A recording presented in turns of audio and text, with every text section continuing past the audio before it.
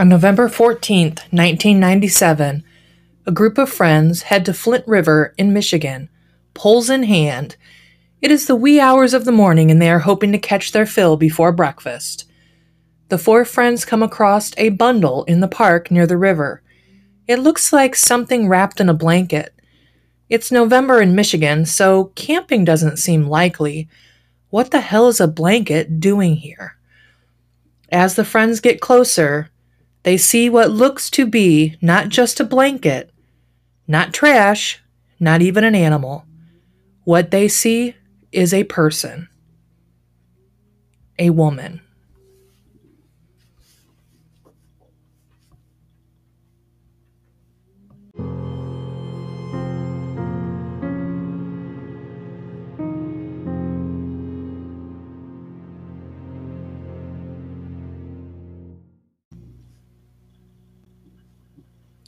Hi, curious listener. Welcome back to Corn-Fed Killer. Or if this is your first time listening, welcome to Corn-Fed Killer. I am very pleased to have you listening in today. I'm your host, Michelle Odell. And the case I have for you today is that of the brutal and senseless murder of Nancy Billiter. Detective Kevin Shanlian of the Genesee County Sheriff's Department arrives on the scene. He'd been dispatched to a possible homicide. Unfortunately, homicide was not unusual in Flint, Michigan at this time. In fact, Flint had one of the highest murder rates in the country. Even so, these kinds of scenes were not something one really ever got used to. And this one was more brutal than most. As Shanlian approached the body, he noted what appeared to be a narrow path of burned leaves and grass that led from the parking lot to the body, as if someone had tried to light the body on fire but had failed. If the killer had wanted to prevent identification, and get rid of evidence by burning the body, why wouldn't he stick around long enough to make sure that the body had lit? Seems odd. But there was really nothing normal about this case, as he would soon learn. It was clear that the woman had been beaten. She had met a violent end. Her face was bruised and swollen. Dried blood was sticking in her hair and on her face. She had visible cuts on her face and head.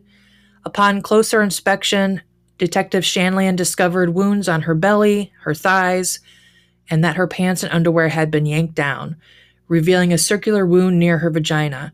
It appeared as though she may have been sexually assaulted, though they wouldn't know for sure until the body was examined by the ME. Shanlian noted ligature marks on the woman's wrists and ankles. She had been bound prior to death. She had blood under her fingernails and defensive wounds on her hands and arms and face. She had fought hard for her life. Additionally, there was a large sapphire ring on one of her fingers, so robbery was probably not a motive. Who was this woman, and why would someone do this to her? Shanlian saw that the maroon shirt that the body wore had the words South Boulevard embroidered on the breast pocket. Maybe some kind of uniform. Shanlian suspected maybe a waitress uniform. He had one of the officers search businesses in the area for the words South Boulevard in their names. Shanlian was not surprised to learn that in nearby Auburn Hills there existed a restaurant named South Boulevard Station. Detective Shanlian and Detective Chuck Melky head to Auburn Hills. They go to the Auburn Hills Police Department to brief the officers there and to hopefully obtain their assistance in identifying their victim.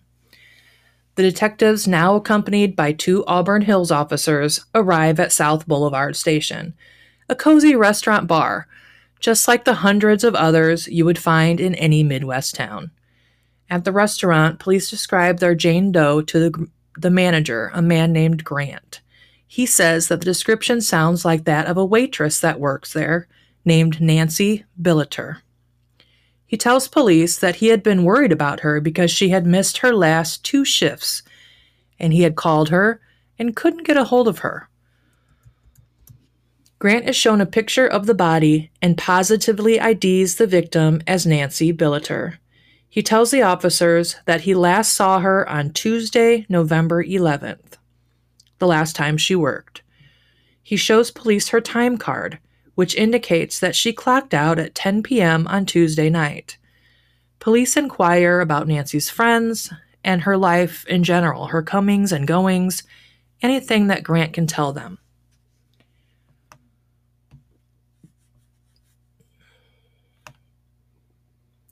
Grant tells them that Nancy was friends with a woman named Carol Giles, and that Carol had even called the restaurant looking for her. He tells them that she was friendly with the hostess, Yvonne, and really most people. She was a warm person, a friendly person. She did have one vice, however. She was an addict. Cocaine, her drug of choice.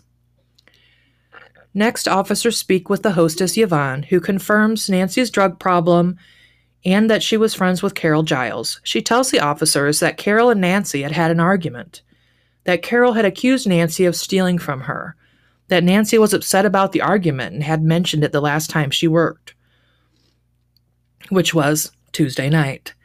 Yvonne tells officers that that night she was also working and that Nancy had hung around a little while after she clocked out at 10, waiting for a ride home. Finally, a regular, a man named Bill Bernard, borrowed Yvonne's car and drove Nancy home. Yvonne tells them that he drove her home and came right back. She says that he left to drive her home around 11 and was back in minutes.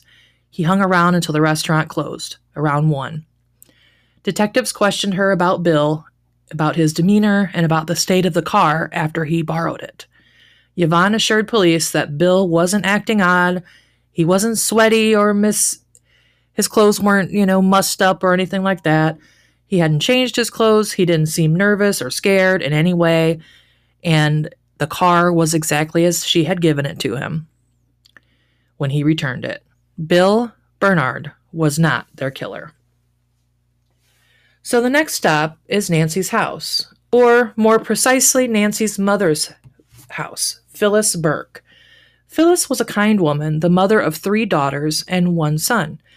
Nancy had lived with her pretty much all of her life until about a month ago when they had gotten into an argument, and Phyllis had asked Nancy to leave. Learning that her daughter had been murdered, Phyllis regretted that decision now. She tells the officers that she saw her daughter about a week ago when she came to visit her grandson, whom Phyllis had been taking care of since Nancy left in October, even though Nancy had custody of him. You see, Nancy had a daughter named Stacy who lived in Florida and had gotten herself into some trouble, so Nancy obtained custody of Stacy's son and was raising him here in Michigan. Stacy and Nancy were still close, though. There wasn't any bad blood between them. Nancy doted on the boy. Phyllis called her other daughters, Nancy's sisters, Susan and Karen, and informed them that Nancy had been murdered. Each of them rushed right over. Susan and Karen spoke to detectives and were able to shed some light on just who their murder victim was. The sisters tell detectives that they had all grown up in Auburn Hills, which is an upper-middle-class suburb of Detroit, the 3 girls and their brother Doug. They were a close-knit family. And then tragedy struck when Nancy was just 8 years old. Their father was killed in an automobile accident, leaving their then 26-year-old mother, who did not work due to a disability, to provide for and raise the children on her own. They got by on Phyllis's Social Security benefits and help from family and friends. The sisters described Nancy as a happy kid and a kind person, an average student in high school, and she had aspirations to be a nurse. She had enrolled in nursing school until she became pregnant at age 19. She had a daughter whom she named Stacy, and that's when she started working as a waitress, often working 12-hour shifts to provide for herself and for her daughter. As an adult, Nancy had gotten into softball and played on community softball leagues, and she was good at it.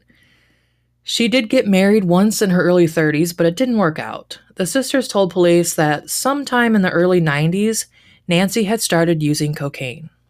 Susan said that she was really trying to get clean, and she still had dreams of becoming a nurse. So Nancy is, a hardworking mom, a loving person. Yes, she's got a problem, but she's working on it, and she hasn't surrendered her dreams yet. She's still working towards her goals. She had recently enrolled in a nursing assistant program. The sisters could not think of anyone that would want to hurt Nancy. Everyone loved her. They did mention the argument that she had had with her roommate Carol. So now this is the third time they're hearing Carol's name. There was something there. Detectives knew it. The sisters told detectives that Carol's VCR and some jewelry had been stolen while she was out of town, and that Nancy told her that the home had been broken into, but Carol didn't believe it. The sisters didn't think Nancy would steal from her friend. That just was not the kind of person that Nancy was. The police were confused by one thing. The sisters had called Carol Giles Nancy's roommate, but they thought she lived with their mother, Phyllis.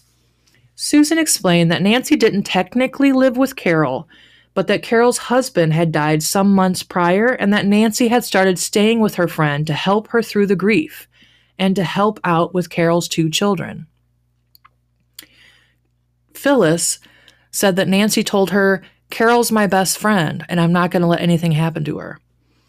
The sister said that she had been planning on moving back in, that clearly the argument with their mother had blown over, but she just wanted to help her friend out. And when asked about Carol, the sisters thought she couldn't have hurt Nancy. They were friends. So detectives head over to Carol Giles' house. They knock on the door. No one answers. While standing outside the house, they call her. She doesn't answer. They decide to stake out the house and wait. They don't have to wait long at all. They watch as a Mercury Sable pulls into the driveway and a woman gets out of the car. Carol Giles, they assume. She goes inside, and just a couple minutes later, she gets back in the car and makes to leave, but the police block her way. She gets out of the car, and the officers identify themselves and inform her that they need to ask her some questions about the murder of Nancy Billiter. Carol Giles tells police that she last saw Nancy on Tuesday. Then she says, "Oh no, I think it was Thursday. Yeah, she called someone to pick her up late Thursday around 1:30 a.m., and then she left." Police ask her if she has any drugs or weapons on her. Surprisingly, Carol says, "Yeah, I do have drugs on me," and she empties her pockets. She has some cocaine, 2 syringes, and a small electronic scale on her. She then informs police that she has a handgun in the car. The gun is not loaded and doesn't appear to have been recently fired. Carol is being cooperative, maybe too cooperative. Shanlian has a weird feeling about her. Police ask her if they can go inside the house and talk. She agrees. Once inside, police ask her for permission to search her car and her home. Astonishingly, she agrees and signs a consent to search form. Carol tells Shanlian that she bought the cocaine from a dealer in Rochester and that she was taking it to her boyfriend, Tim Collier, in Flint.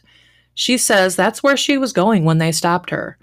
Shanlian asks for Collier's address. She said she doesn't know it, but she can take them there if they want.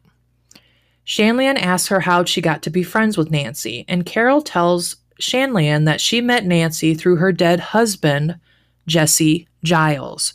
She tells the detective that Jesse used to be Nancy's cocaine dealer. Shanlian asks her once again, when was the last time that she saw Nancy? This time, she says that Nancy arrived home at 11 on Tuesday evening. She said somebody dropped Nancy off, but she didn't see who it was.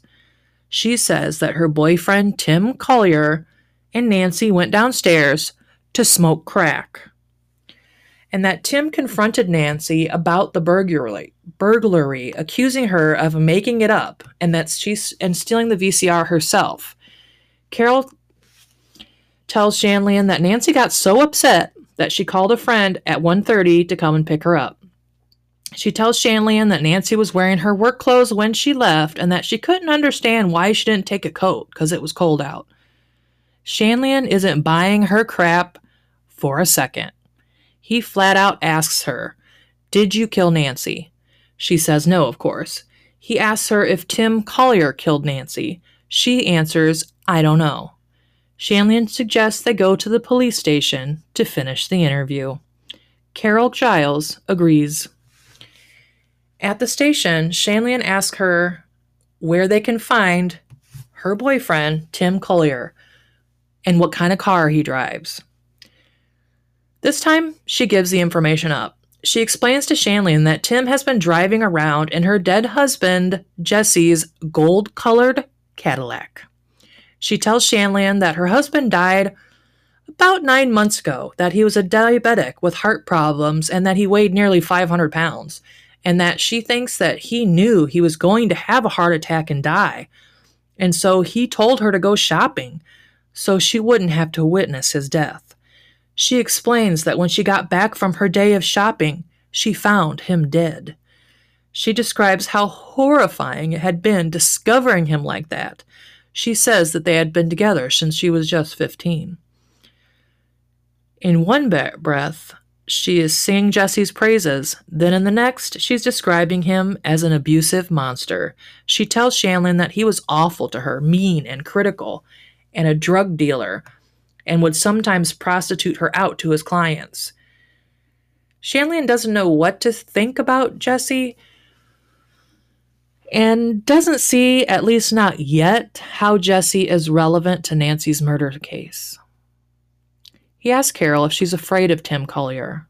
She says that yes, she is, and that he told her that he had killed 7 people. Remembering the burns on Nancy's arm, Shanlian asked Carol if he had ever burned her with a bong. He had remembered seeing a bong in their house. She says no, quote, "He used acid for that." And then she suddenly breaks down crying and starts spilling her guts.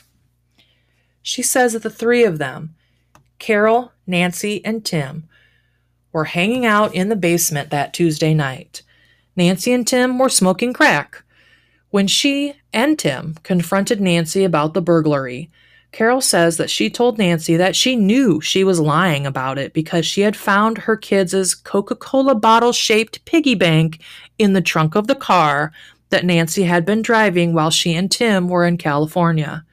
Carol shows Nancy the bank, but Nancy denies having taken it. Then Carol says that she thought she heard something upstairs. Thinking maybe one of her children had woken up, she went upstairs to check on them. She tells police that when she got back to the basement, Tim had Nancy tied to the bed with pantyhose and was beating her with his pistol, hitting her in the stomach and the face. She tells investigators that she noticed that one of Nancy's pants legs was off, which she thought was weird, but she didn't dare ask. Nancy was screaming and he kept yelling at her and hitting her with the gun. Carol says that then Tim pointed the gun at her, and terrified, she ran up the stairs. This did not sit well with Shanlian. It just didn't make sense to him. If someone points a gun at you, you freeze. You don't run, because the idea is that if you run, they'll shoot you, right? Shanlian doesn't challenge Carol on this point. However, he wants her to keep talking, and she does. She continues, saying that upstairs she smoked 2 cigarettes and then just sat there, scared and wondering what to do. To this I say, bullshit. If someone points a gun at you and you manage to get away, you don't just sit down and turn on the TV and enjoy a couple smokes. Especially if your kids are in the fucking house, right? You grab the kids and you pepper your ass out of there. Getting your kids and yourself to safety, right? I mean, right? So, in any event, Carol says that after her 2 smokes, Tim came back up the stairs, turned off the lights, turned off the TV, and started acting all paranoid, saying that they know what we did. She says that she tells him, "What you did, I didn't do anything." Again, BS. If she's that afraid of him, she's not going to say that, right? He tells her that police would never believe her. She says he was pacing. She knew it was the crack that was making him act like that. He was looking out the windows, freaking out. And then it suddenly dawns on her that it's almost time to get the kids up for school. So she gets them up and out the door to catch the bus. Tim, once again, smokes some crack. He tells her that she has to help him get rid of Nancy. She says that he was yelling at her to help him lift Nancy up and get her up the stairs. But she says she just couldn't do it. She was my friend. Shanlian isn't buying this for a second. He knows in his gut that Carol Giles is not the innocent, frightened damsel that she is pretending to be. She tells Shanlian that she accompanied Collier to the park, where he dumped her friend's body and made her douse her in gasoline and try to light her on fire. West Bloomfield detective Tom Helton arrives as Carol is writing out her statement. He and Shanlian discuss what to do next. They don't have enough to arrest her or even keep her there. They don't want to just let her go back to Tim Collier. They might make a run for it or destroy evidence.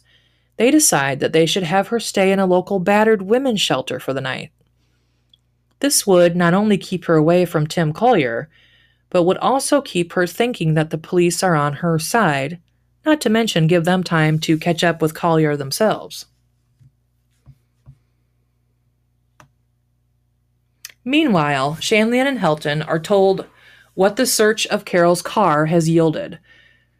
In the car, they found a .32 caliber Titan pistol, a piece of paper with handwritten directions to a road near Flint, the dump site basically, as well as Nancy Billiter's driver's license. There was what looked to be blood found on the carpet in the trunk, and it was removed and sent for testing. And interestingly, there was a plastic jug containing battery acid also found in the car.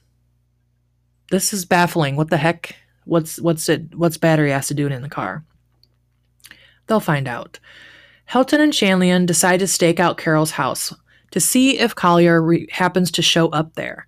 They're not sitting there long, then wouldn't you know it, a gold caddy pulls up. Tim is driving and he has a passenger with him. They stop the car and arrest Collier on suspicion for the murder of Nancy Billiter. His passenger, a man named John Ellis, police discover has a warrant out for failure to appear for unpaid tickets, and they arrest him too. Bad day for Ellis.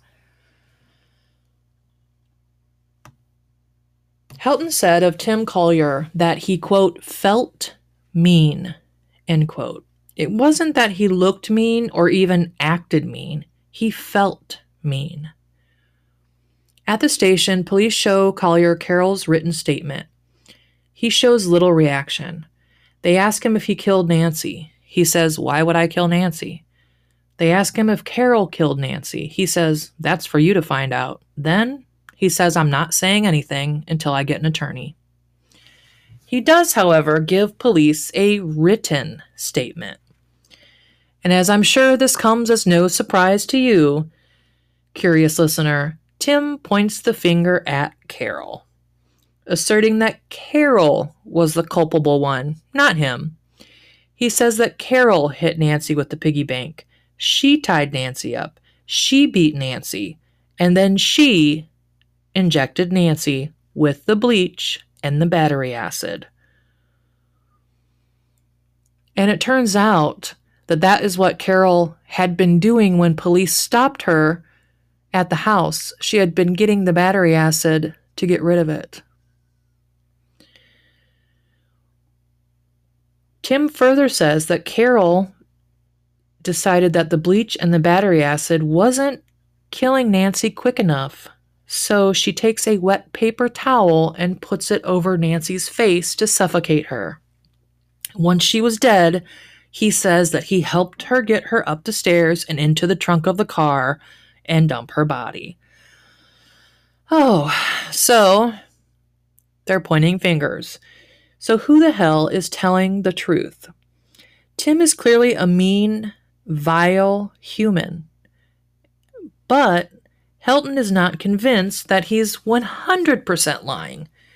Carol is definitely lying, but the question is, to what degree. Detectives know that in cases like this, the truth lies somewhere in the middle.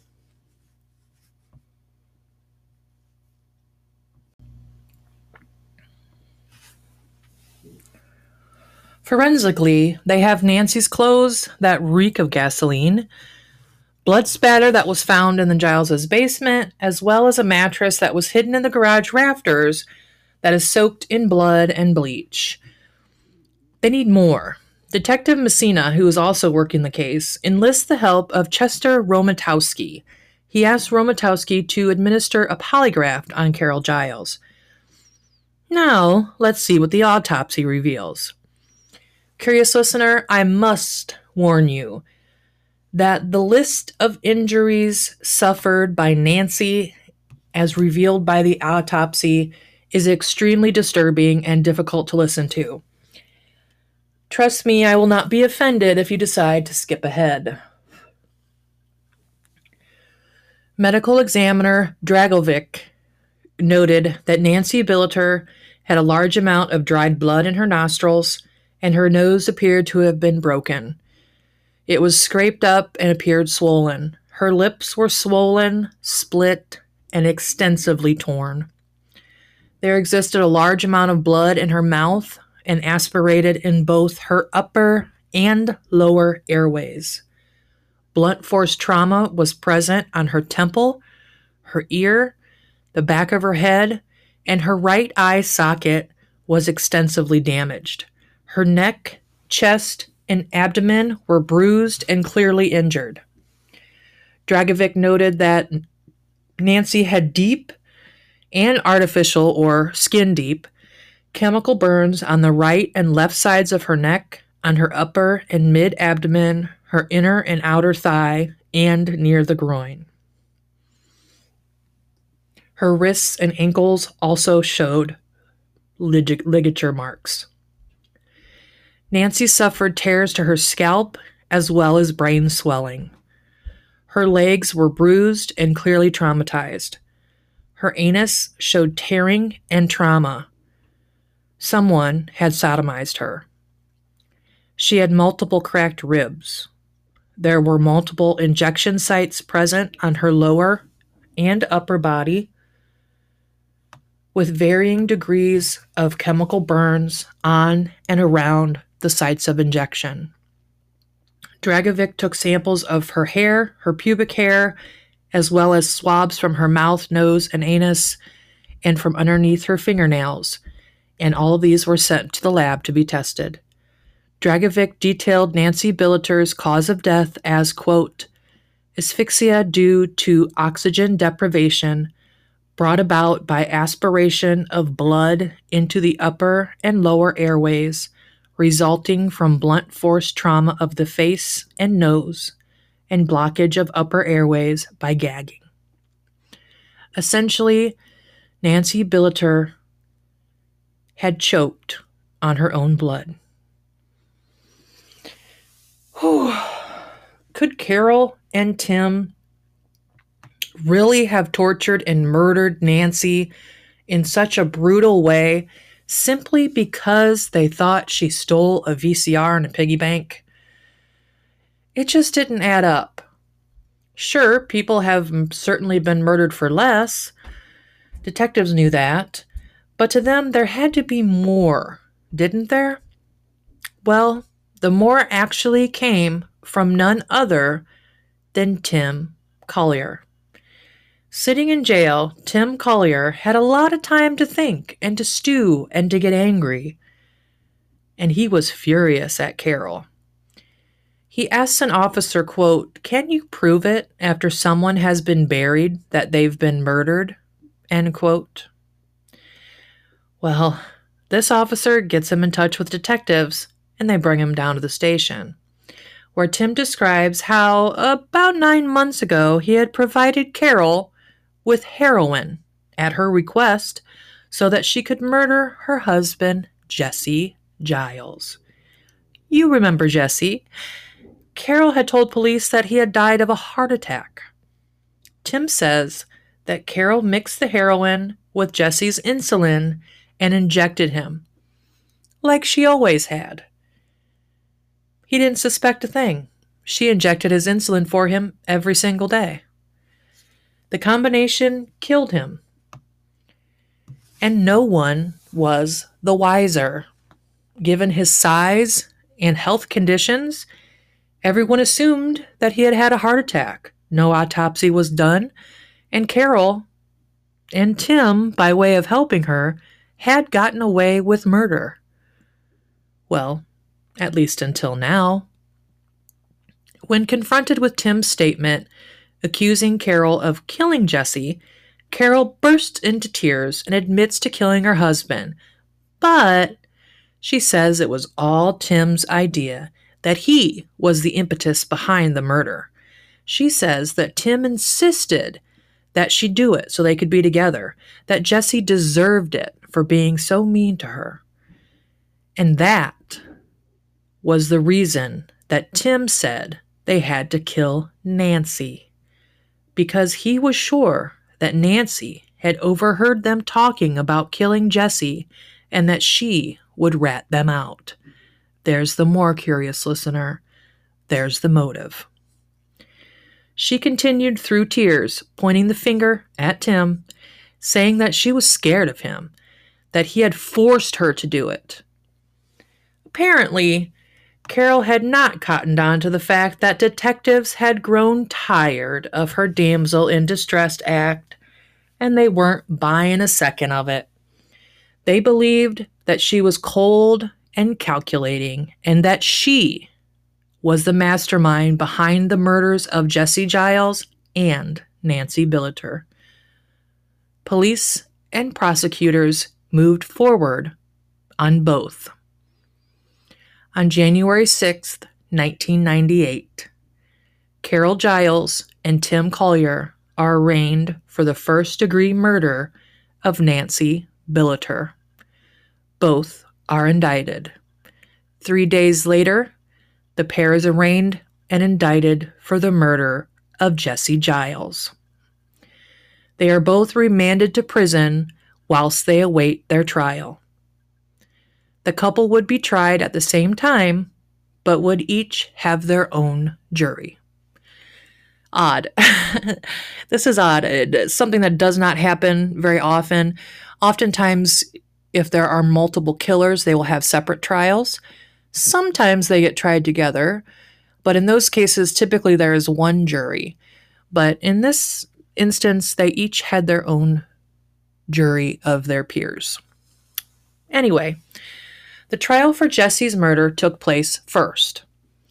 And against her attorney's advice, Carol took the stand. She once again tried the damsel in distress routine. The jury didn't fall for it either. On June 18th, 1998, after just 20 minutes of deliberation, the jury found Carol guilty of the first-degree murder of Jesse Giles. And after just 1 hour of deliberation, his jury found Tim Collier guilty of first-degree murder. The trial for Nancy's murder was next. This was an emotional and an extremely distressing trial for Nancy's family. The ME's testimony was gruesome. As you know, her injuries were extensive. The mentioning of the sodomy was almost too much to bear. It did never come out for sure if it was Tim or Carol. If Carol had sodomized Nancy with an object, many thought maybe the Coke bottle, piggy bank, or if Tim had sodomized her using a condom, as none of his fluids were found on her. But it was clear that someone had done that to her that night as part of the torture and murder. And as you can imagine, that was extremely hard for her family, especially her mother, to listen to. Crime scene photos and photos from the autopsy were shown in the courtroom, and several members of Nancy's family fled when those were shown. It was just too much to handle. Nancy's mother was quoted as saying, "There was no way in the world Nancy knew about Jesse's murder. I don't know if we'll get through this or not. Nancy was a good person. She loved everybody. That's what I don't understand. She was good to Carol. End quote. Heartbreaking. Just heartbreaking. By all accounts, Nancy, yeah, she had her problems, but she was a good, decent, kind human. And they killed her for it. All right, Carol Giles, as well as Tim Collier, were found guilty of the first-degree murder of Nancy Billiter. When Carol's verdict was pronounced, Nancy's daughter Stacy, with tears running down her face, stood up in the courtroom and clapped loudly. Outside the courtroom, Stacy told reporters, quote, "Not only have I lost my mother, but also my father, sister, and brother, because she was all of those things to me. She went out of her way to help friends, like she tried to do for Carol and Tim." End quote. Oh, awful, just awful. Tim Collier's and Carol Giles' sentencing hearing took place on October 9th, 1998. Before the judge handed down his sentence, as per the custom, he asked the defendants if they wanted to say anything. Tim declined to make a statement. Carol apologized. And to that I say, fuck the right the hell off. I always hate that when they make a statement and it's an apology. It's kind of like a catch-22 because you do want them to feel sorry, but their sorry doesn't mean anything, right? So I don't know which is better. I think it's better if they just say nothing. I mean, I feel like someone who viciously, brutally murders another human being gives up the right to address that human being's loved ones. That's how I feel about it. All right, so anyway, Judge Nicholas sentenced both Tim and Carol to life in prison without the possibility of parole, saying, quote, "You look at these actions, at man's inhumanity to man, and you cannot even fathom it. You will spend the rest of your life in prison trying to remember what it's like to be a human being." End quote. Mic drop, am I right? That, curious listener, I think sums it up. Visit us on Instagram at Cornfed Killer Podcast and send me an email with your spooky stories and episode suggestions to cornfedkillerpodcast@gmail.com. Until next time, curious listener.